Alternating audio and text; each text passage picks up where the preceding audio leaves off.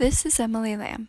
Today, I am doing a story, my first ever radio type story, on strangers and the effect that they have on us.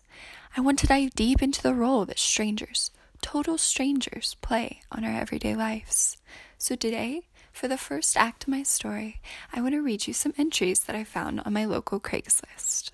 So a lot of the entries that I found were on the rants and raves section of the website, and they were just that. Rants and raves about Donald Trump and local restaurants and people that sped through the roundabout too fast. They were just basically lots of people sharing their opinion, ranting and raving to each other. Let me just tell you, some of these entries were really interesting. So here we go, Act 1.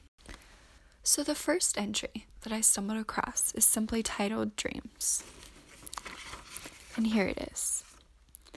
Do I give up on my dreams? I've been trying to become a photographer since middle school.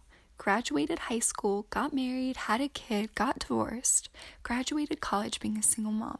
But after all of that hard work and everything I've been through to get here, I just can't seem to get any gigs.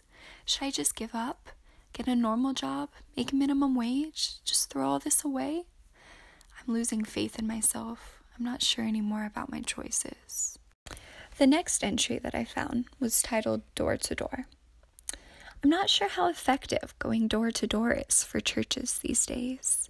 They always ring my doorbell, and honestly, I don't have the time to stand there and listen to them. Does anyone? I turn them away every time.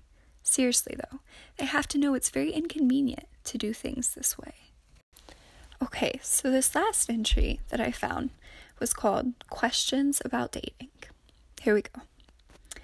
I just wanted some opinions from others. I'm older and in my 40s. I signed up for March, which is a dating site. I even stated on my profile that I'm looking for long-term only.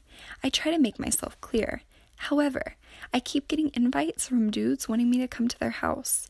I don't feel comfortable going to someone's house that I do not know, and going out on one date with someone does not, in all caps, make me know them. I always look people up online and look them up on Court View and always meet in a public place. Sometimes guys get offended because I don't just want to come over. I think that is a very dangerous game to play. Can anyone seriously share their thoughts on this? So what is it that causes us to reach out to strangers? What makes it so that strangers' opinions mean something to us? Or do they mean anything at all? Is it simply that we seek confirmation that we're not alone in our problems? That maybe a stranger and not a friend would be more honest with our deepest questions? I really think so. Maybe we are so scared to be honest. Maybe we don't really care about the random strangers who respond to our deepest, darkest Craigslist questions. I think that in a lot of ways, many people just want to feel less alone. And I think that these Craigslist entries have something to say about that.